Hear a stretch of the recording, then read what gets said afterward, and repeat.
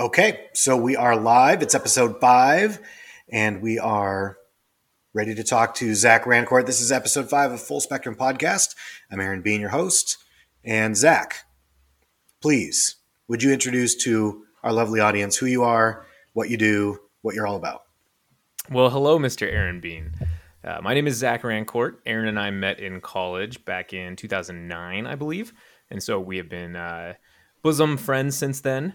But I am a 30, almost 35-year-old who lives in Seattle, the Ballard neighborhood to be precise. I am a fraud investigator. I work for a financial institution, but I get to work from home, just like pretty much everybody during the pandemic. So it's been really great. And yeah, I'm a gregarious guy. I love to Wow, travel. good word. I know, right? I love the outdoors. I'm a huge sports fan. I'm a newly acquired Formula One fan. Absolutely love it. Can't get enough of it. I really enjoy hanging out with my friends and kind of just living life spontaneously, sporadically, and just filled with fun. So that's what I Living do. sporadically? Oh, okay. So, Okay. but what I mean is like taking advantage of random opportunities when they present themselves. So if it's a Tuesday and I'm like, you know what, I'm going to drive up to Bellingham to go see Aaron. Yeah. I'll do it. It's not a big deal for me. It's not something where I'm complacent in my own home and I cannot get away from my home or something like that. So Right. that's what I Yeah. mean with sporadic. So and Yeah. spontaneous. Yeah. Spontaneity is good. So you mentioned you have a couple podcasts. So tell us a little bit about your podcast history, how long you've been doing it, and where to find you and what it's all about. Yeah, so I do have some podcasts. I have 2 to be precise, possibly more. Who knows? We'll see. But I have been doing one for a little over 3 years and the other one for a little over a year. So the one I've been doing for a little over a year is called the Top 5 Podcast. It consists of my friends Eric Shane and Tom Lockhart, who I have known for quite some time. And we basically just break down and kind of discuss our top 5 lists for any random category. Despite us having real knowledge on it, we usually just do a Google search and then do our own research sort of thing on said category. Which makes you an expert. It's exactly Yeah. when you Google search things, you're absolutely an expert. So, and it's fun. It's just a conversation between us. We have some conflicting opinions, which is really great because we can talk about things. There's been some really awesome episodes, and there have been some that I'm kind of like, we could do better, sort of. But it's a good show, and you should check it out. It's called the Top 5 Podcast. Okay. And That's your then first one. that is my first one. My second one is I have been doing that one with my friend Justin Cavender for a little over 3 years. And that is a movie podcast. It is called the Don't Be Crazy Podcast. What we do on that show is we take any movie, any specific film, and we break down and discuss what makes it good or bad. We don't just give a, hey, did you like the movie? Or, hey, what was your favorite part? We give a more analytical approach. In the infancy of the podcast, we did start out kind of spread out and all over the place. It was an amalgamation of ideas, and we couldn't really hone it in. Over the years, the content, the audio quality, the production has gotten so much better, in my opinion, and it has a pretty good following too. For the most part, we interact with our Twitter fans and all of our friends and stuff, and it's just a passion project. It's been a blast. I mean, I get to discuss movies with one of my best friends like on a weekly, and it's really cool. What more could you want? Yeah, I'm not an expert by any stretch, but I do know a thing or two. I would consider myself a cinephile. You know a thing about stuff, yeah. So where do you see, do you see podcasting as an avenue, as a career, like to make money off of, to be profitable, or is it just a creative hobby for you, an outlet? Like, how do you use podcasting? Podcasting is just for fun for me right now. Eventually, if it got to a point when I could monetize it, then by all means, that would be fantastic. Because why not, right? It's not about making money for me though. I sink in my own money to produce content, but I really enjoy it, and my passion lies in recording the content, producing things. So like the editing and also the script for the show, the content that we're going to be doing. So I love that kind of stuff because we can really present different ideas. And my favorite thing is when someone reaches out and they say, Zach, I really liked this episode and I loved what you had to say about X, Y, and Z. And I'm like, oh, cool. Or like, I don't agree with you on that. And I'm like, oh, cool. Let's have a discussion. So that's what I really like about it. But in all due time, maybe it will get to a point where we can look into advertising. We can look into monetizing it. But really, it's not that's not my end game. I just do it because it's a fun hobby. Yeah. And so this is maybe a bit of a weird question, but imagine you're walking down the street and you pass by somebody and you overhear them telling their friends about your podcast. Somehow you realize they're talking about your podcast and they're describing it. How would you ideally love to hear people describe your show?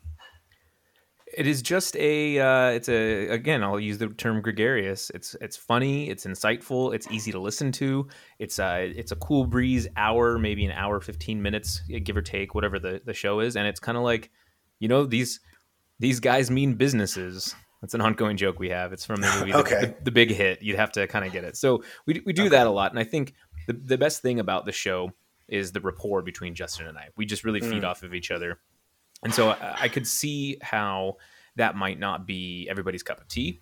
We do constantly consistently ask for feedback because, I mean, I believe everybody can improve at every facet. So I'm always asking people whenever they listen to it, I'm like, what'd you like? What didn't you like? Like, please let me know.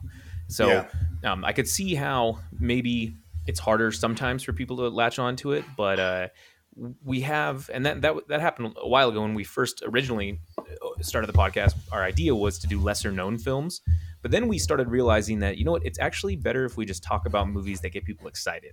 Because I know personally, it's like some of my favorite movie podcasts, I won't listen to certain episodes that I haven't seen the film for, or I'm just kind of like, I didn't really like that movie, so I don't necessarily want to hear about it. So we try to do films that maybe are more hot, controversial, or just classics that we've seen in the past. So we have quite a few episodes, about 150 plus, I think. Wow, that's pretty awesome. Yeah. So what do you think are the easiest and the hardest things about starting a podcast? So it's probably figuring out the format of the show. Anybody could have a podcast. I mean, especially during the pandemic, we saw lots of people just throwing together their podcast, like the Full Spectrum podcast. So hey, anybody can start a podcast, and it's awesome. I love it. I love creativity, and I'm all for new content. But figuring out a format that will gain listeners is the biggest thing. I remember this gal that I was talking to a couple of years ago, or like a year ago. She was asking me about our show, and she explained that she had a show where it was just her friend and her, and they were two divorced moms talking about just life. And while I liked the idea, I'm cool with that because there are very successful podcasts that are just like that. I said to her candidly, I was like, no offense, but you're nobody. So what is the draw for me to come and listen to you just talk about random stuff? I need some kind of pull that will get it in there. And we still struggle with that sometimes for our show, but that's why we kind of hone in on more popular films, especially with the films that are streaming now. It's easier to, and that's kind of one of our rules of thumb is we always are open for suggestions for films, not The Fountain, but yeah, you fuckers. But we definitely want it to be accessible to the masses so people can watch the film either before or after they listen and have that complimentary piece to it. So, and I wasn't holier than thou moment with her. I just was like, hey, like, I like what you're going with, but you got to give the listeners something a little more that can draw them in. Because me personally, and I know a lot of other people too, are like, I'm not going to listen to this person. Like, who are they? They're talking about wine and kids. And that's probably the biggest reason why people don't. A lot of people think about starting it, but then think, what unique perspective do I bring, really, that the world needs to hear, And I think that's a tough hurdle to get over. Yeah, finding that niche, like being able to look for something that is positive, can grow. I mean, it could be negative too, as long as you stick to that path and have nuances here and there. But as long as you're able to do that, so that's like one of the hardest things. But also gaining listeners, and that goes hand in hand with it. You got to really put yourself out there, be on social media. You got to just reach out to people. Ask for the ratings. We climbed up quite a few. I think we have about 51 ratings on Apple Podcasts, which is pretty good for Apple Podcasts. Yeah. Especially for a movie podcast, because every geek off the street has one. So like, we just look at what makes us different, and I wish I had a magic formula. It's tough, man. It's just a cutthroat game out there, and especially with everybody working from home. What are your favorite podcasts? What are your favorite podcasts? Something you listen to every time a new episode comes out, you have to listen to it. My podcast. Oh, it's too many to name, but I do like the Rewatchables, Reply All, the Horse Squad podcast, the Geek Garage podcast, the Checkered Flag podcast on BBC, and NPR Up First. So that's my daily news feed. Granted, it is a little biased, but I listen to those pretty often. Yeah, Checkered Flag, that must be the F1. It is. So let's transition and talk about movies, because I know you like movies, I like movies. I don't know about you, but I have never really considered myself a cinephile until I took a course in film, actually back at the community college before we went to Central. And that really got me interested in the science and the art behind the making of the movies. What got you interested in film? I mean, I was watching movies when I was a kid growing up with my family. And I think that if you ask anybody what their favorite is, the question of favorite or the answer to favorite is incredibly subjective. So no one can ever sit and tell you that you're wrong. I mean, they can maybe shed different light on it, but they can never tell you you're wrong. So I love to ask people what their favorite movie is. And when they're like, oh, it's embarrassing, it's not that good, it doesn't matter, because it's an art form and everybody looks at it differently. And so for me, growing up, we used to watch movies all the time on VHS. Some of my fondest memories in life were based off of watching Star Wars with my dad, or Jurassic Park, or Twister, or Con Air, all those kinds of movies. And so I grew up around the time that we had VHS, and then we transitioned to DVDs, and that was otherworldly. It was the biggest thing when DVDs were prevalent. And I had my first job when I was 16. I was making money, and I decided I wanted to start buying movies. And then it became it was cool to have a DVD collection back then. Oh man, I still to this day I have about 500 DVDs that I have not gotten rid of. Oh Jesus, I've gotten rid of the boxes, but and nobody's going to pay you for them. No, I don't. But it's not the point. I have them just because I have them. They're in big CD binders, and it's not that big of a burden. Are you ever gonna watch them? I have before, for certain films that are not streaming. I know that I have it. The quality is not the greatest, but it's also not horrible either. I'm, as technology's progressed, I'm 100% streaming now. I'm a guy who buys digital copies because I would prefer to share those with friends, give them my login and keep those. But yeah, so that's kind of what got me into it. I just through my obsession of buying them and just really loving them. And then in college, when I took some film classes, both in community and at Central, it really kind of grew on me. And then I continued with that. And I've always been fascinated with film. So I asked you to make a list of top 5 movies, directors, and actors. What's your top 5 movies of all time? So that one's tough. I know my top 3, but my 4 and 5, and then additionally 6 through 10 are all interchangeable, and they constantly. I'm like, oh, I forgot about that movie. But my official cemented 1, 2, and 3 are the Lord of the Rings trilogy, which I group as one because I can't just watch one of them. And then they're all extended editions, of course. Almost Famous is my second one, and then The Dark Knight is my third one. So Almost Famous. It seems like a bizarre kind of like one of these does not belong. No offense to Almost Famous, it's a good movie, but it's an incredible coming of age story with a fantastic musical background and score, and it's just so well shot, and it's a very heartfelt, like true Cameron Crowe film, and I love every minute of it. And then so for the sake of this list, 4 and 5 are The Godfather Part 2 and The Shining. Yeah, I mean, The Shining, sure, it's a classic. Godfather Part 2, I mean, like, you like that better than the original? I mean, they're both great, obviously. But. They both are. They're both masterpieces. But the issue with 2, something about it just really, really gets me. It's a different type of film where it's a lot more convoluted. You have to pay attention for sure.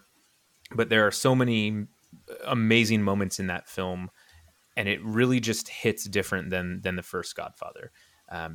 They're both fantastically, almost perfect films, I think. Fair enough. We actually just watched Shawshank on it's on Netflix right now. Fia had never seen it. She loved it. Yeah, of course, it's a great film. Shawshank is also in my top 10. It's hard because, like, again, the 4 and 5 I could easily put Shawshank in there. So you asked directors. IMDb puts it at number 1. Yeah, well, yeah, top 5 directors. So directors, I have Tarantino, David Fincher, Paul Thomas Anderson, Christopher Nolan, and Joel and Ethan Coen. Yeah, hard to argue with that. I mean, some people obviously would put Scorsese in there. A lot of people would put Spielberg in there. Maybe Ron Howard makes the top 10. I don't know, like there's a lot of, obviously Cuarón and Del Toro, and um, there's so many good directors. It feels like we're in the middle of a renaissance in terms of like really good auteurs. Um, and then another hard one is actors. I'm sure you've covered this on your podcast before, but who are your top 5 actors/actresses? So yeah, it's tough. I don't really. I think we might have done it on the top 5 podcast list. I think we did the top 5 actors over 70, which was interesting because there were a lot that were over 70. Hmm. But so for me, I'm going to say Leonardo DiCaprio, Tom Hanks, Daniel Day-Lewis, Philip Seymour Hoffman, and Frances McDormand. Whoa, They are interesting. yeah. I will see Frances anything. McDormand rounding out the top 5. I will see anything she's in. She's absolutely incredible, and she's also in one of my top 10 movies, Fargo. So she's just Yeah. amazing. Have you seen Nomadland? Mm-hmm. Yeah, I that was really good. liked it. Yeah, I really liked it a lot. Kind of haunting. Yeah, she's good. I can't really argue with that list. It's like every time somebody mentions Philip Seymour Hoffman, though, I'm like, damn. I know. He was pretty amazing. Yeah, him and Paul Thomas Anderson made a pretty good duo there. I would have to contend. So, which of those movies do you think you've seen the most number of times? Of those movies or just any movie? Just any movies. Well, so I mean, it's probably a tie. It's between the Lord of the Rings trilogy and then actually Clue, the movie Clue. I have seen that movie so many times, and it's because I've never good seen movie. it once. Oh my god, it's so good! You just put it on in the background. It's a comedy. I know every beat. I practically know every line. I love it. Absolutely love it. So Clue is fantastic. I would have to say for me, it's probably Zoolander, just because I watched that so many times growing up, and like I could almost quote that whole movie. That or Superbad or Super Troopers. I've seen Superbad a lot, quite a bit, and it still is hilarious. Yeah. Do you know what your most memorable movie theater experience has been? Absolutely, and I have 4 actually that come to mind. When I first saw The Dark Knight in theaters, as soon as it was over, I was like, I can't believe what I just saw. That was incredible, and I was with my friends. I remember when Joker says, "Look at me," and how terrified everybody was. It was utterly insane. The movie Creed, actually, with Michael B. Jordan, the basically 7th Rocky movie. Absolutely love that movie. I saw it with my brother and my nephew, and we were just mesmerized at the entire film. So that was an incredible moment. Avengers Endgame, everything around that, the culmination of 12 years of Marvel was absolutely incredible to see in theaters and experience it with friends. And then Mad Max Fury Road, I actually saw that with Mark Giles and Blake Stanovich. We saw it in IMAX at the Pacific Science Center, and we were absolutely blown away by it. We kind of knew that it was good, but we didn't really know much about it other than we knew Mad Max. But we did not realize how good it was going to be. And just, I loved watching movies with Mark because we were both That's a perfect one for IMAX too. Yeah, we were just like, holy shit, what did we just see? That was incredible. Yeah. So. I got to say, when I was living in Vietnam, one of the first movies I saw in a theater there was The Force Awakens. And I have to say, when that opening crawl came out and they hit that, my heart went aflutter, like it was a really nice moment. Another one was Inception. At the end, when you're watching the top and then it cuts to black, it's like The Sopranos, and everybody gasps. There was an audible gasp in the theater. We were all like, what the? Is there going to be more? Yeah. And the third one, I have to say, my favorite movie experience was when I was like 19 and one of the Ice Age movies came out. And me and my buddy Evan got our hands on some booze somehow, and we got kind of tipsy. And we went and watched Ice Age, and we sat there, and every time, I think the character's name was Scritch, the little squirrel thing. Every time that MFer showed up on screen, we were howling with laughter, just drunk watching a kids movie. Middle of the day. Scrat. Scrat. Yeah. His name. Yeah. Because he finally got his nut, apparently, because there's like 7 Ice Age movies. And apparently they finally gave him his nut. Yeah. So he has a little kid. Nice. So if you were ever working in the film industry, what kind of job would you want? I would be an editor. That is where because that is how you make the movie, in my opinion. Directors are fantastic. The producing team is fantastic. Costume design, set design, everything, the makeup artists, everything goes into making a fantastic movie.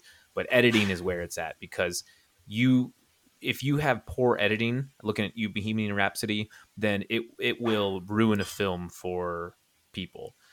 You think that had horrible editing? I don't want to get into that one too much. It did. It's funny because it won for best editing, but Yeah. I won't even get started on the Academy Awards, who Well, yeah, fair, but notoriously do not give the award for best anything. It's more just what the masses say about certain things, and they love period pieces and biopics. Anyways, editing can make or break a film, and there are times for quick cuts, there are times for jump cuts, but there are also times for one shots or long takes. And if you do not know how to edit a film, then it will lose cohesiveness and you will lose your audience. So it's looking at the movies like Dune, fantastic editing in that movie. Anything by Paul Thomas Anderson, fantastic editing. So how hard do you think it was editing Birdman?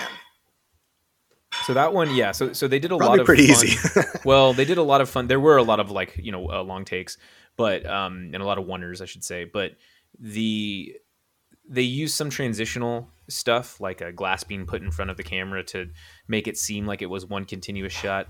But you're right. The editing is a little different. You do have to make sure you're picking your shots, though. So a movie like that was incredible, or like 1917, right, where it's all basically You're one right. continuous Yeah. take. They Sam did Mendes. use, yep, yeah, and he's great, but they used movie magic for certain things. It's a really neat gimmick. 1917 is actually not that good of a film, but it definitely is Good. it's a spectacle. It's good to watch, but in terms of a film, Just it's as not. good as Dunkirk, and I'll die on that Nope. hill. Dunkirk is better. Dunkirk is I love 100 Christopher times Nolan, better. but 1917 is just as good. Dunkirk is so much better. So, but like again, you're not wrong. So it's just, but editing is where you make the magic. It's where you make the film. I'm gonna clip out the audio of you saying you're not wrong, and I'm just gonna keep that permanently. That's fine. You're not. You're definitely not wrong. The only thing the only thing about being an editor that I think would be kind of a bummer is that you're probably not involved on set very much, which is that's the fun part. That's the magic, right? Where the improvisation happens, where the relationships are built. If you're an editor, set, I mean, yeah, probably you're there, like, being involved or whatever. But like, if you're the director where your hands are in everything, you make all the connections, you make all these relationships, and you get to have the direct creative control and give the go or the no go. I think, while being a lot more stressful, obviously, being a director would be so fulfilling. Yeah, sure. But I mean, that's kind of like a default answer too. It's if you don't know what to answer, you would say the director. It's like saying, who do you want to be on a baseball team? Well, I want to be the center fielder who hits home runs. Yeah, lead like off. That, Yeah, and it's like, well, okay, but what about the unsung heroes, the ones who there's a reason why there's best editing, or best cinematography. So being a director of photography would be incredible too. And Roger Deakins is my favorite of all time. So it's just like that would be incredible because you work with the director, sure, but the editor, same thing. I mean, all three of them work very close, regardless. So yeah. So streaming, you mentioned that earlier. You're fully digital, fully streaming, but I'm sure you obviously love going to the movies, as most of us do. But do you see a world where all the entertainment that we receive happens in our living rooms and we don't really go out to the theater anymore? No, I think theaters will still stay.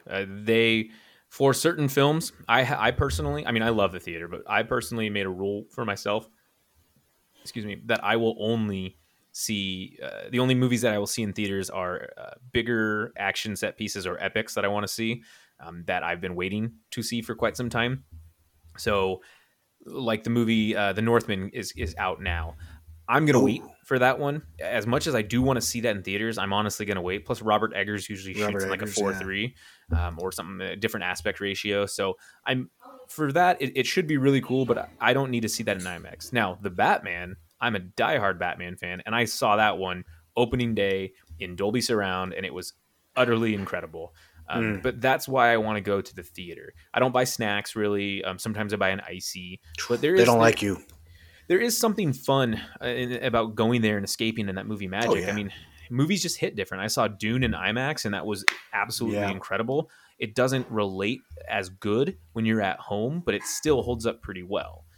Like the Batman, I watched the Batman on HBO Max when it was available on the 19th, and it still hit very well. So to answer your question, no, I don't think that streaming will kill off theaters. it just does make it a little more accessible. But I do think that theaters will be here forever. The issue is they need to work on not charging $25 for a ticket, because that's how Inflation. Netflix is. Well, but that's how Netflix is going to lose their subscribers too, because they're like, Yeah, we're raising they're fucking prices up. and we're cracking down. They're And fucking up. it's a stupid experience. So And they're wanting to institute ads and stop password sharing, and oh man, no good. So actually, interesting you brought up the Batman. Good transition, because you are also a comic book guy. I'm not a comic book guy. I'm a comic movie guy. I like the Marvel movies and all that, but never read the comic books. But I know you have. So you are a big Batman guy. Why is Batman your favorite? it's a hard question to answer necessarily, because I don't have a direct answer. I just loved him when I was a kid, and he just kind of grew on me. But I mean, he's a normal man. He's a very, very rich man, but he trains He's himself. a rich man. And when I was growing up, I just loved Batman. I watched Batman the animated series. I had all the toys.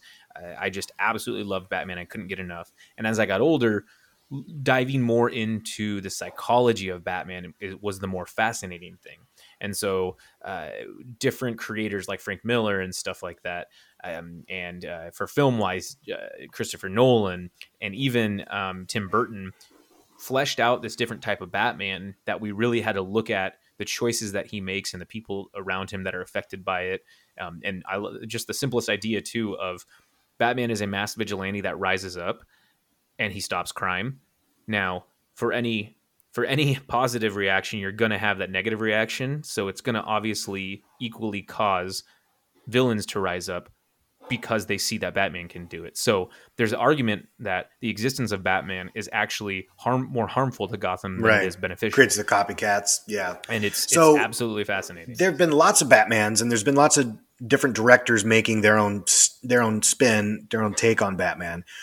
For your money, what do you think, which iteration has been the closest to really capturing the comic book Batman? Well, I think they all are, because you have to remember Batman's been around since the 40s. And so with him, he's had so many different iterations and styles, and Jeff Loeb. Yeah, like there was the cartoon, right? And then there was Adam West, and then there's been however many since then: George Clooney, Val Kilmer, Ben Affleck, Christian Bale, now Robert Pattinson. And some of them have been really dark, like Heath Ledger's, and I think Robert Pattinson's too. I haven't seen it yet, but it looks very dark. And some of them have been more, conventional, more lighthearted almost, like the ones with Mr. Freeze. They were almost like campy, right? Yeah. Do you think that's more relatable to the comics? But yes, certain eras of the comics, because of the time and the presence the present that they were in, it works. I mean, think of the Adam West Batman. He was dancing on there. He carried big bombs. Yeah. And he didn't look like any Batman, but it worked. And so the Joel Schumacher Batmans, the Batman Forever and Batman and Robin, hold a very special place in my heart, because I grew up watching those. I absolutely loved them. Sure, they don't really hold up in the sense of like good films, but they are popcorn flicks through and through. I still, if they're on TV or if I need mindless entertainment, I will put it on because it's awesome. I love Jim Carrey as a Riddler. I thought that was so perfect. Yeah, he's great, and it's part of the annals of DC history, right? And so I think that you can definitely take a brooding, dark Batman, but that is done so often. And Batman, he is a dark character. There were a lot of issues in Man of Steel with Superman when Zack Snyder tried to make him a dark Superman. You just can't do that with Superman, because Superman is truth, justice, and the American way. Superman is the golden child, like prodigal son. So he's the one that needs to be above reproach. But Batman is the one who works in the gray and who will pulverize someone just to get an answer where the Joker is, right? He'll break a lowly henchman's arms and legs just to figure out where the Joker is. It won't kill him, but it's also like, now you're paralyzed. So yeah, right. Why won't you kill me? So there's a lot of that. Like it's cool that he has his rule, but he always operates in the gray. So Batman's obviously DC. Does that mean that you are more of a fan of DC comics, or are you a Marvel guy? DC comics are, in my opinion, a lot better than Marvel comics. But with Marvel, they really knew how to figure out the films, and the 12 years between Iron Man 1 and Avengers Endgame were absolutely phenomenal and such an amazing part of my life. I remember seeing Iron Man at the See Home Cinema, which I don't even think is around anymore. Nope. No, it's not. Yeah, I saw that with my ex-girlfriend, and I was just like, this was so fun. And I knew about comics. Like, what's your favorite Marvel movie? Favorite Marvel movie? That one's tough because before Endgame came out, I would have said Captain America Civil War. And I still say it's my second favorite. I love espionage films, and I loved how Cloak and Dagger it was. Plus, it had the amazing elevator fight scene where he's like, yeah, that was a good one. Before we get started, does anyone want to get off? And I'm like, yeah, okay, yeah, it's about to go down. Yeah, for me, I mean, obviously Endgame, just because of that epic finale, assemble and the Mjolnir and all that. But I think Thor Ragnarok has got to be my favorite, just because like how funny it was. Like all the Marvel movies had humor in them, but it was hilarious. Yeah, I really like that one, and I really love Taika Waititi a lot. There's definitely a distinct change that they made from Thor and then Thor: The Dark World, where they made it way more fun and lighthearted and very bright and vibrant. Mm-hmm. So I'm excited for Love and Thunder, but yeah, it's a completely different style, and it just works. It works really well. And Kevin Feige, I mean, he's a god. Like the way he was able to make this work for 12 years and give creative. Is that how you say that? Kevin Feige, yeah, Feige. That's at least how everything I've read and seen is Feige. Oh, it says we lost connection to server. It looks like we might have some connection issues. Attempting to reconnect. Are you seeing anything on your end?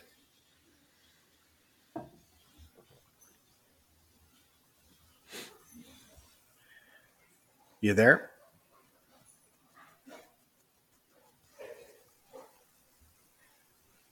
You there? There you are. Oh, geez. Something happened. I think I might have switched to my other Wi-Fi for some reason. Yeah, Kevin Feige. I thought I had no idea that's how it was pronounced.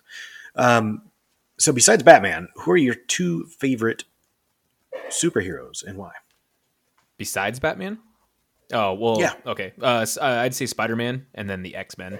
So I like DC characters, but I mean, Batman is everything for me. And then I like Superman, but I'm not enamored by him. Spider-Man for sure. I just loved Spider-Man. I grew up watching the cartoons on Fox, and I read a lot of the comic books. I played all the video games. My gamer tag is Spider-Man 60. So I love Spider-Man. The X-Men, same thing. Watch the cartoons on Fox and just that memorable opening. I loved all the films. Hugh Jackman was he's absolutely incredible. So good run he had too. Oh my gosh, like 16 years. But that's crazy. The X-Men were unbelievable, and I'm waiting for a new X-Men film that Marvel can handle that can really just kind of bring it all together. Yeah, they had those kids, the new one about all the kids, but I don't think that did very well. No, X-Men First Class, and those were all not Sony, but they were Universal, I think, or something like that. They were a different company. So yeah. So one thing that everybody argues and debates about is who's the strongest superhero, right? Because it's like easy to think, oh, Superman, right? Except he has this big glaring weakness with kryptonite. And then if you look at across over at Marvel, people say, well, I mean, Thor's a god, but like, Thor, ostensibly might be able to be killed. I don't know. I mean, what about Captain Marvel? There's a lot of, debate over who's the strongest. So for you, if it was like a Royal Rumble, who survives? All superheroes. It's a very loaded question, so it's not easy to answer because the thing about superheroes is it just takes an artist and an author to basically say, oh, look, now they're the strongest. So this is all in hypotheticals. Emotionally, Batman is the strongest just because of the shit that he has to deal with, in my opinion. But physically, it's hard to argue against the Hulk, who basically there are times when Hulk has battled like the Juggernaut or the Thing or whatever, and he still prevailed. Or even Wolverine, who basically can't die and still prevailed. Hulk is, I mean, that is his strength, or his power is his strength. Everyone has weaknesses. Every superhero has weaknesses, even Superman, obviously. So it's really hard to narrow that down and say who the strongest superhero. Like not Dark Phoenix? No, well, I mean, even like, okay, so like Wanda Maximoff, right? She could have killed Thanos, and then that's the reason he said like rain from above, like fire all the missiles, because she was about to kill him. I mean, Yeah. Wanda is incredibly strong, and Thanos was supposed to be the strongest in the universe. So it's just like, who would have thought that, right? So Right. yeah, And there's so many comic characters too that don't never make it to the movies. So I was reading up on Wikipedia's and they're saying like Galactus or Adam Warlock, you know. Adam Warlock. Yep. Yeah, there's a lot of them that for me, I mean, I'm not a comic guy. I would never have known if I hadn't gone down a rabbit hole on Wikipedia. Yeah, it gets a little ridiculous, but that's why I don't really get into those characters as much. I like the more grounded, realistic, like the Spider-Mans and the Batmans, who are Spider-Man is a kid from Queens, right? It's cool to see him do stuff that would be your friendly neighborhood Spider-Man, not battle space aliens and whatnot. I'm glad they're More getting back relatable. to the roots. Yeah, they're getting back to the roots of Spider-Man. And same thing with Batman. Yeah. He's a man who fights other men. He sometimes fights people that are a little more supernatural, but that is a real challenge for him, and that's cool. It's not just a, hey, I'm going to knock someone out like Superman. Yeah. Pow. Yeah. So let's switch gears. You said you're a sports guy. I know you're a baseball fan. I know you're a Mariner fan. You've been a Mariner fan for a long time, and they're finally good. It finally seems like they're good again after a long, long time. Do you buy into it? Are you a believer? 100%. Yeah, I've been a Mariners fan since I was a kid, since I was 2 years old, basically. I don't know if that's the exact age, but I've been a lifelong Mariners fan, even through the good and the bad. My family were season ticket holders. My parents got to go to the inaugural game at Safeco Field, that is now T-Mobile Cool. Park, but it was awesome. So I got to see the 95 slide, all that kind of stuff. I got to see the 2001 116 win season. I got to see us lose in the ALCS, which was stupid, but it is what it is. And so you have to have a short-term memory with sports, and it's a bummer. And I have a friend, and I refrain from naming him, but no matter what, he is so negative on Twitter about it, yet he loves the Mariners. And I'm just kind of like at the point when, yeah, I'll get upset, but then I'm like, okay, whatever. This early on in the season, it's way too early. There's 162 games. It's way too early to get upset if we lose a game and we have 0 runs or 1 run and 2 hits or something like that. Those are sure. fluke. They happen. I mean, even the Dodgers get shut out sometimes, you know? Exactly. And so, and I understand being like, oh, same old Mariners, but that's not it. This team is just different. Well, Mariner fans are like beat dogs, you know? It's like 21 years of just suck and suck and suck. You get a little bit negative after a while. I mean, I kind of see it, you know? It's like trauma. Well, absolutely. But I tell you what, Aaron, and I will stand on this hill and die, and there are hundreds of thousands of people that'll probably agree with me. Seattle's a baseball town. The Seahawks are great. They had their moment. No, Seattle is a baseball town through and through. I guarantee you, especially if you were around here in the early 90s or 2000s, or seeing all that, this city is electric when the Mariners play. And if not, They never caused an earthquake. When they get to, that's whatever, that's hogwash. When the Mariners make it to the playoffs and when the Mariners make it to the World Series, this city will erupt. You think that almost 1 million people at the parade was a lot? There will be easily over 1.5 million people. I disagree because for one thing, baseball's not even as popular of a sport as football anymore. Football's by far the most popular sport in the country. It would be weird for any city in the United States that has both football and baseball to be a baseball town, because the football games are going to have higher attendance. They sell more merch. There's more eyes on TV. Like, it's a bigger sport. So I think you're comparing the big sport to a lot of different factors. There are 17 games in 1 year for a football season, and you get to play for 2.5 hours, and cool, it's on a Sunday, Thursday, or Monday. Baseball is almost every day of the week. Playoff baseball draws in more viewers on a consistent basis than the actual playoffs for football. And we should know what that's obviously like. Obviously, the Super Bowl is the highest, but the Super Bowl is the cream of the crop for any sport. Yeah. The World Series is 7 games. It can go up to 7 games. So there's a lot that goes into it. But regardless, and you know this being a Sounders fan, this city loves their sports teams. So we have people that are not just from Seattle. We have people from the outlying areas that are chomping at the bit for a team to do good. And you will see it. I promise you. You can mark my words right now that when we get to that point, when we are in the playoffs, this entire city will be behind this team, and it will be bigger and it will be better than any Seahawks playoff run. We will be absolutely electric. And I guarantee you can ask any real baseball enthusiast and you'll I don't see. know, I man. promise I you, don't know. Aaron. I was at the NFC West, or no, the NFC Championship game in 2013 when Cam Chancellor almost killed Vernon Davis, Sure. and And that was a I've fantastic playoff never. game. Oh God, it was Yeah. amazing. And I don't think that the Mariners games have. I've been to a Rockin' Mariners game before. Maybe not as rocking as it's been this year because they're good. Well, then But I it's think never that's. matched that electricity. But I think you're not comparing. You're comparing a lemon to spaghetti. Like it's two completely different things. But they're both good though. I like lemons. I like But spaghetti. but it's not. It's not the same thing at all. And We'll agree to disagree. I No, I think Seattle's a football town. no, But no way. 100% a baseball town. I guarantee. There are Fair so enough. many fake fans. You will see with the Seahawks being as shitty this year. I guarantee you'll see the true colors of the Seahawks fans. I'm a diehard Seahawks fan. I've been one since I was a kid through the shitty years. The Rick Myers, even though I like Rick Meyer, but Yeah, a come lot of that kind of stuff. You will see what happens when this town is ready to throw them away. So With baseball, what do you have think about still hung the on. start to the Mariners season? How are they doing? Like who do you like? Who are you worried about? Who are you excited to see? It's too early to tell. I am worried about our defense here and there. JP, who is my favorite player, actually. JP has had 3 errors, I believe, or 4 errors this year, which is not like him. He's a Gold Glover. He will figure that out. I am worried sometimes about our rotation, but honestly, not really, because we have a very good rotation.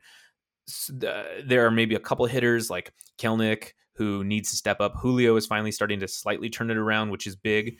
When Mitch Haniger comes back, he needs to turn it around a little more. Me and a But coworker were talking about this situation with Haniger. Like, where is he going to fit in? You know, like, do you sit Kellenic? Do you move Kellenic over to left field, and do you bring on Winker as a DH? What are they going to do? no, I mean, so yeah, Winker's a good piece. You got to keep Kelnick. So I would say Because you of his keep glove? Because you he's would not hitting. you would keep him in left because of his glove, but you also need to develop him. You can DH one of them too. So we'd see what would happen. We need to see more numbers from them, or you could DH Mitch too. You need the veteran presence, and also Mitch is a very good player. So it's Yeah. not like he's scraps. When he is on, he is on. He has 3 home runs, and he's been out for a week. So like without those 5-6 games that he hasn't been able to play in, I mean, his numbers could be way better. Yeah. So it's just too early to tell. There's not enough. How good is Ty France? Holy cow. He's fantastic. Yeah. He's raking right now. And that was in Jerry DePoto. In my fantasy football league, I've been playing in it for over a decade. This guy is in it, and I'll refrain from using his name, but this guy is in it, knows nothing about baseball. And when someone doesn't know something about a specific topic and they just make an outlandish statement based off of hearsay or something they may have read, it kind of makes me mad. He said that the worst move the Mariners have made in the past 20 years is re-signing Scott Service and Jerry DePoto. And I was like, all right, yeah, we're gonna stop this conversation because I don't think you know anything. And it was funny because a bunch of us were actually like audibly laughing. DePoto's the man. For Ty France, we traded Austin Nola and then like I think 1 or 2 pitchers, and we got we got Ty France. I wrote this the other day. Matt Brash. No, hold on. Hold, please. Yeah, Brash has been pitching really well. Like it was his first start ever too. He's a rookie, right? Yeah, he's a rookie. So, okay, we got Taylor Trammell, Andres Munoz, Luis Torrens, and Ty France for Austin Nola. It's insane, and they've all been contributing. Taylor Trammell hasn't really done anything. Or, I'm sorry, not Taylor Trammell. Austin Nola has been a good part for San Diego, but what we got for him is absolutely incredible. Ty France could be an all-star this year. Again, way too early to tell, but the guy and is, they built up fantastic. they built up the pipeline, the farm system. Like we had something like the 25th best farm system before. Now I think we're in the top 5 in terms of prospects coming up. Yep, and we haven't even seen George Kirby. We haven't seen. I'm blanking right now. I can't remember his name. A lot of pressure on you right now. There's so many people listening to you. No, I don't. Yeah, but we haven't seen some of our aces in the farm system who are our pitchers who can come up and be contributors. Logan Gilbert is straight fire right now. Crushing it. Matt Brash got kind of rocked the other day, but He's still a rookie, but under the tutelage Marco is of still Marco, it looks like. yeah, and under the tutelage of Robbie Ray, like it's just too much. It's awesome. So we have a lot of upside for this. So it's going to be interesting. So the Mariners have Emerson Hancock. That's who it is. Emerson Hancock. That's who, what a name. Yeah, that's a class name right there. So the Mariners have a record that's maybe not the most a nice one to think about, that they have not made the playoffs for 21 years. Longest drought in active sports, longest active drought in professional sports of any sport. 21 years, no playoffs. So you alluded to that 2001 116 win season. Would you rather, and why, would you rather have them win the World Series this year and then not go to the playoffs for another 21 years, or every year be consistently good, make the playoffs most year, but not win a World Series? First of all, I mean, I don't think it's ever going to happen where they're going to make the World Series and then not be good for the next 21 years. What I will say, though, to answer your question, I want a World Series. I never want to be the bridesmaid. I never want to always be the bridesmaid and never be the bride, because good will only get you so far. Again, look at the Seahawks, who apparently is the greatest sport in Seattle. You will see how many bandwagoners jump off this year when they realize that we are not going to the playoffs for quite some time. Drew Lock is not our guy. We don't know who's going to be our guy next. And so you kind of saw it last year. I mean, last year at a Seahawks game, I paid $11 for a ticket. That was the cheapest I've ever paid for a Seahawks ticket, and it was empty. I mean, you would never ever have that happening. And I know people who have season tickets that are like, we don't really know if we want to renew our tickets, and I don't blame them because they're incredibly expensive. And it's just like the product you're putting out there. I'd rather watch it from the comfort of my own home than go to the stadium and chant. But with baseball, tickets are cheap. And the Mariners, even though they know we're good, have still introduced things like value beers and value hot dogs, making it even cheaper, listening to the fans, making things more accessible and fun. Most people I know who don't really like baseball love to go to T-Mobile Park because of the atmosphere. And that is something you're not necessarily going to get every single time at a Seahawks game. There's no denying that going to a Hawks game is electric, that when they're on, when the crowd is on, it's on. But the past few years, Aaron, have been a chore trying to chant, especially with people who just want to go there for like Instagram and stuff. It has been a very tough time trying to yell during that's the fair. stands. But what would it do to the collective psyche of the fan base if they won a World Series and they're like, yes, finally, and then another 21 years of just drudgery and misery? Like, man, that's tough. How do you get through 2 decades? But that's sports. I mean, that's just what happens sometimes. The Royals won a World Series and they haven't really been back to the playoffs in probably like 6 or 7 years. So it's just, that's sports. It happens. There are constant trades. There's no salary caps in baseball, but there are trades. There are money limitations that certain teams have. There are injuries. There are things that are out of your control. And so you always take a World Series. Like, I want to see the Mariners win the World Series before I die. So I will take a World Series every single day. I would hope that could happen. I mean, you got another 50, 60 years. That would be bad. I'll live longer than that. So, all right. Moving on. Current events, hot topics, very controversial. Time to get canceled. Today, the big news that Twitter finally formally agreed to sell the majority of shares to Elon Musk for a total of $43 billion at $54 a share. So anybody who owned Twitter today, before today, just got paid out $54 a share for that, which, probably made you money depending on when you bought in. But I know a lot of people are freaking out now because Elon Musk says he wants to come in here and clean house and make it free speech and, stop the quote unquote censorship. And a lot of people are now thinking that this is just a billionaire flexing and it's going to be a Mad Max via Twitter. What do you think? It's too early to tell. Again, with that, that's your theme of this episode. It's too early to tell. Well, here's I think because here's the best approach you need to take with the situation if you're not 100% versed in it.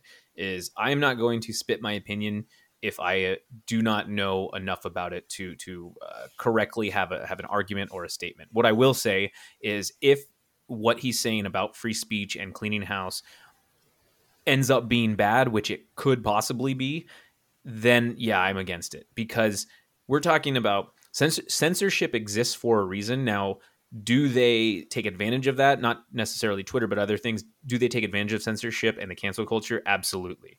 Do things need to be canceled? 100%.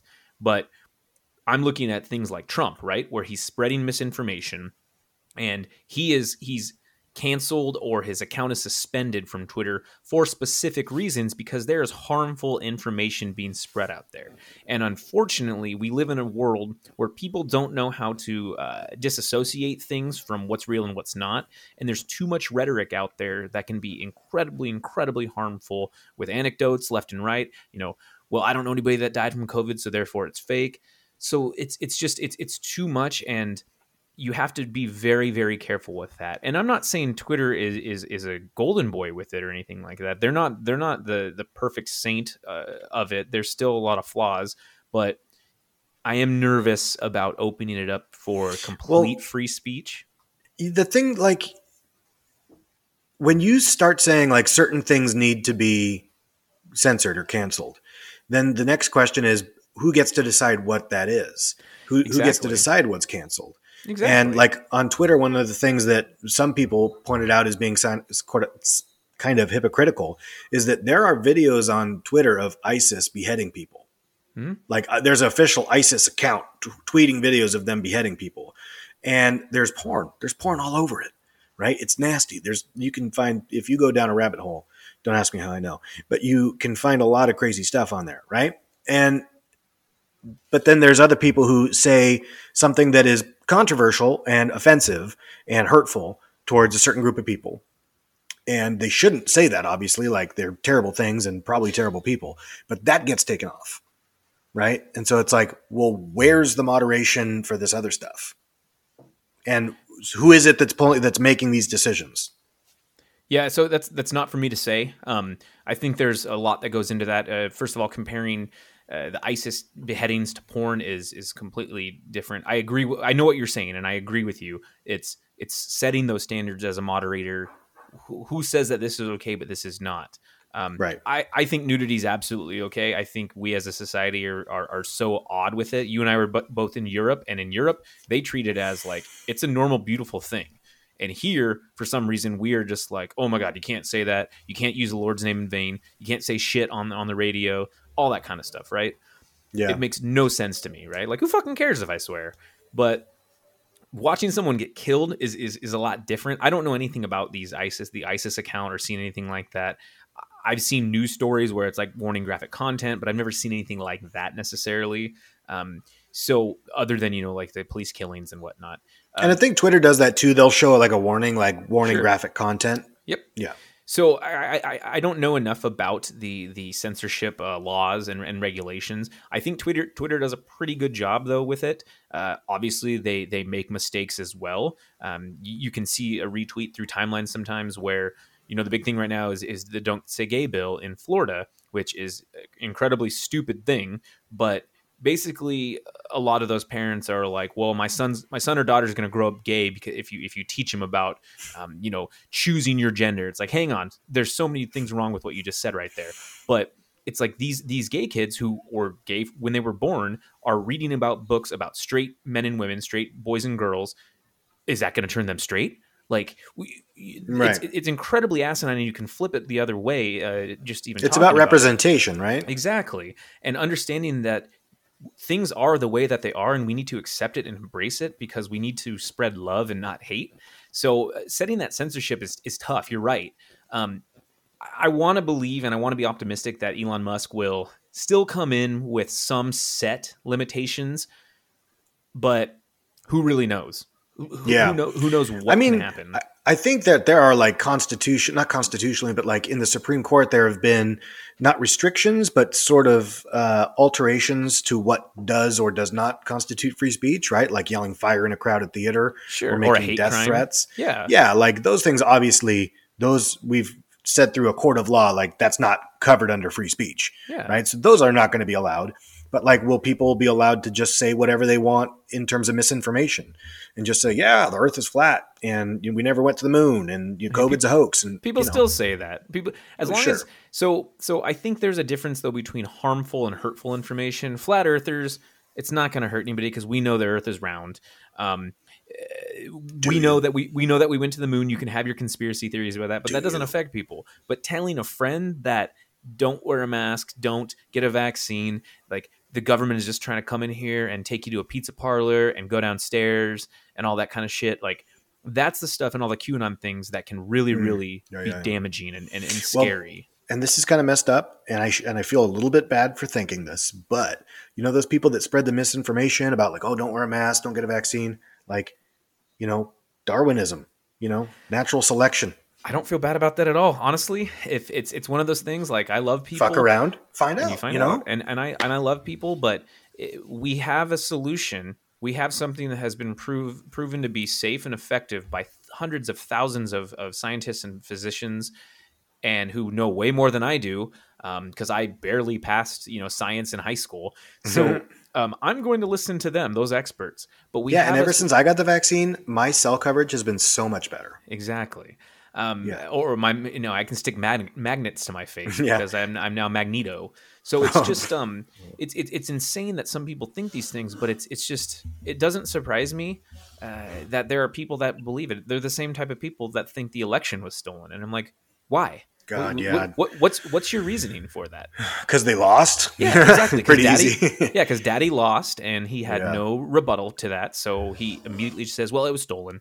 Yeah. Oh, yeah. I mean, people knew that was going to be the reaction when he lost. You know, like if Trump loses, he's not going to admit. Go figure. That's exactly what happened. Yeah. I have zero sympathy for the fuck around and find out crew. So right now, lots going on in Europe with Russia invading Ukraine. That's been going on for like a month and a half now. It's been back and forth. You know, at first, I know everybody was saying like, oh, man, Ukraine's going to put up a good fight, but they're going to get steamrolled. Zelensky's going to get killed quick. But here we are a month and a half into it, and Russia, their military does not look impressive. Their logistics have been terrible. They're having to make multiple backtracks. They're taking huge losses, like that big ship they lost. They've had like 7 generals killed. How close are you paying attention to this, and where do you think this ultimately ends up? So it's really tough with foreign affairs and the war, because I'm sitting here in my privileged white home, where I can go walk around free-willed and not worry about bombs being dropped on me. So I don't take advantage, or I don't take for granted the freedoms and liberties that I have, and I do think about what's happening over there in Ukraine. But I don't know enough to properly answer everything, but I do follow it. That NPR Up First gives pretty much a daily wrap on what's going on with everything. Like I know Lloyd Austin went to this week with Antony Blinken, and they, I think it was like yesterday, and they spoke with Zelensky. Basically, we are giving millions and millions of dollars worth of ammunition and weapons to Ukraine to help them defend. It's like we're not interfering; we're just supplying the shit out of Ukraine. But it's also us being the strongest, one of the strongest nations in the world. We strongest do need to, by far. We need to intervene at a certain point, especially when we're seeing war crimes, when we're seeing Russia inflict their special military operation to and murder people and commit genocide. And it's insane. Putin is a Nazi edgelord who's claiming that he's ridding Ukraine of Nazis. He's denazifying them. And the scary thing is, there are a lot of Russians, and Russia's an absolutely amazing country. So it's don't ever group the entire country of Russia behind one dictator. So, fuck Putin, but Russia's a fantastic country. So, but there are unfortunately many, many Russians who were around during the Soviet Union who think that it's all propaganda in Ukraine, that they're faking the videos, that they think that Putin is doing the right thing, and it is very scary. But I look at the U.S. too, and I'm like, you know what? There were people that thought the insurrection was okay. So I know those are two different things, but it's very heartbreaking to see. It's crazy the amount of control that Russia has over what their population sees. Mm-hmm. I was listening to an interview, I think it was on NPR, and it was with this guy who is a Russian citizen, but he was living in Ukraine, in Kyiv. And he called his dad back home in Russia and was like, "Dad, I just want to let you know I'm okay. This is what's happening. There's, been a couple bombs nearby." And his dad was like, "No, that's not true. No, I mean, I've been paying close attention. Like, Russia is just there to liberate you guys from the Nazis. Our soldiers are saving children and like rescuing them." And he was like, "No, Dad, there's like tanks rolling down the street, like stuff, people are being killed, civilians are being killed." And he's like, "No, That's not happening at all. And he had complete he would not accept the testimony of his son who was there. That's how strong of a hold Putin has over these people's psyches. It's terrifying. And I mean, we talk about censorship over there. It's like if you sneeze in the wrong direction, it's just like in China too. Like Xi is in charge of everything, right?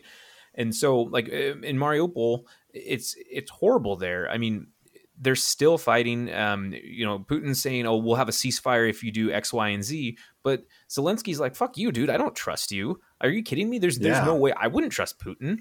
After what happened in Crimea and Georgia, and now, yeah.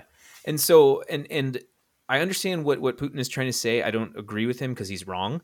But he's worried and that he's a bitch. Well, he's worried that NATO is expanding too far into the east, and he's like, "Hey, get out of here!" But also, piss off, dude. It doesn't matter.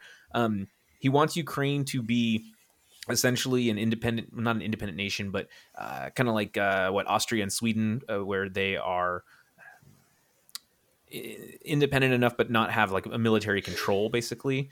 I don't know the word I'm trying to find here. But he wants them to be a proxy for him, right? It's like a connection to the Black Sea because they've got a lot of coastline. That's why Crimea was huge. And the gas pipelines go through Ukraine. Exactly.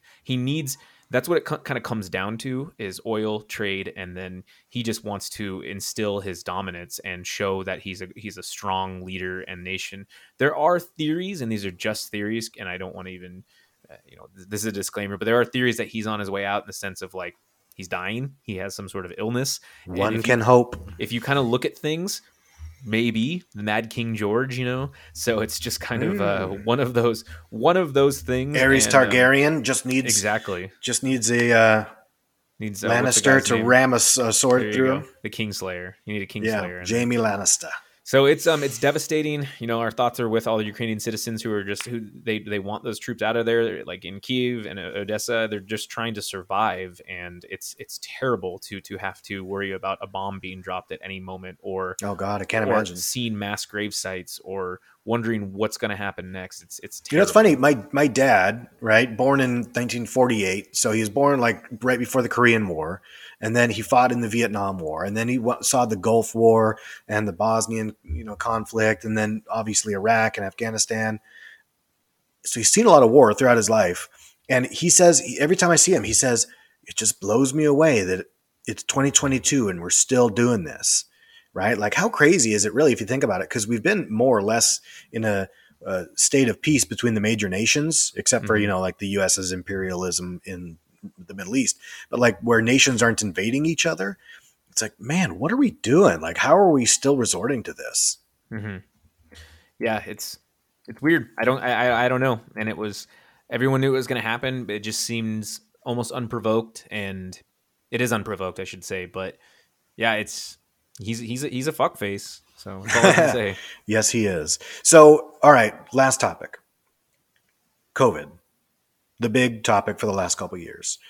You live down in Seattle, where I know that they had really tight restrictions, and still some places do, I think, the mask mandates and obviously, and checking vax cards and whatnot. At this point, the mask mandate's over. You don't have to show your vaccine card most places. And now even that judge just recently struck down the federal mask mandate for public transport. Are you going out maskless? Are you still carrying a mask with you just in case? Do you still wear a mask most places? I follow the experts, follow the CDC. If I'm outside, I'm not wearing a mask. But in certain stores, like I was at Costco today and I didn't wear a mask. But if it was way busier in Costco or it was tighter quarters, because like after work, in addition to Costco, I also went to a store in my neighborhood just to kind of like walk around. The sex shop? No, I popped in this like local goods shop and I wore a mask because it's a smaller place and there were people not wearing masks, but it's okay. It's whoever's choice at this point. I'm fully vaccinated and boosted. I did my part, my civic duty. I feel comfortable enough. And so I'm at the point when I understand the guidelines are how they are, but I don't want people trying to tell people what to do in the sense of you need to not wear a mask in here. I can see the argument for the other way as well, obviously. But what I'm saying is we are beyond the whole, well, they shouldn't have made us do that. We're beyond all of that because now it's masks are optional. So it's like, cool. So how long do you think it'll be before everybody's comfortable without masks? Or will we get there? It's going to be quite a while. I personally like to wear them around crowded things like on public transportation because public transportation is disgusting, especially here in Seattle. And I don't like getting sick ever. So for me, if it will help prevent me or help prevent me from spreading an illness or something I might have, then I'm all for it. It is Mm-hmm. it is such a minor inconvenience for me. It's less inconvenient than stubbing my toe or running out of ketchup for my fries. So it's something to me that takes like 2 seconds to put on, and I don't care. Sometimes it's kind of nice too because the introverted side in me, I don't have to see people and I can just walk around and cover my face. So Yeah, that's true. Although I hate that moment where you're like carrying things and you're going in somewhere, then all of a sudden you got to fumble for it and slip it on. It's, I mean, I don't that has literally never happened to me. it's like those commercials. It's like those infomercials with the white people where they like drop plates all over the place. Like, oh no! Well, those are obviously egregious and fake, but I know what you mean. The only thing that, as a glasses wearer, that bugs me is it's hard when you go into a place and it's cold outside and then it's really warm on the inside and your mask is fogging up your glasses. That's a bummer, but again, minor inconvenience. It's not that huge of a deal. I worked out in a mask in my gym, super easy. I hate that. It was not something that was horrible. The more we learn about it, obviously, it's like, hey, we recommend wearing one, but at the same time, you do you. So I like it, and I don't like being on a plane when people are coughing left and right. Planes are pretty disgusting. They have gotten a lot better with it, but yeah, I don't mind wearing a mask on a plane. Yeah, well, I think a lot of people are still going to have to for a while because I don't think they're going to allow this, judge to have struck down that mandate. Anyway, so Zach, we're wrapping up here. Where can people find you on social media? What products or services or people would you like to plug? I would like to plug my podcast, the Don't Be Crazy podcast. It is the movie one. We launch every Monday. We release new episodes. You can find us on Spotify, Pandora, Amazon Music, Google Podcasts, all that kind of stuff, wherever you get your favorite podcasts. I also have the Top 5 podcast, and that is also on all of the streaming services. You can find us on Twitter. We have one at dbcrazypod, or at dbcrazypod is what it is. And then the other one is at podcasts Top 5. My personal Twitter is ZachDale60, and that's Zach with an H, Z-A-C-H, Dale60. You can tweet at me. You can say I'm an idiot. You can say I'm sexy, or you can. Those are your options. Me. Those are my options. You can only. It's use like a choose your own adventure book. Those two things. But yeah, go Mariners. Start watching Formula One if you have not. Watch Drive to Survive on Netflix before they take away the password sharing, and then be hooked. We can talk about F1. It's going to be so great when all those are electric and you just hear a humming. I mean, it'd be really fast still, so I'm okay with it. True. Okay. Thank you, everybody. And this has been episode 5, the Full Spectrum Podcast. Thank you for listening and watching. Bye-bye.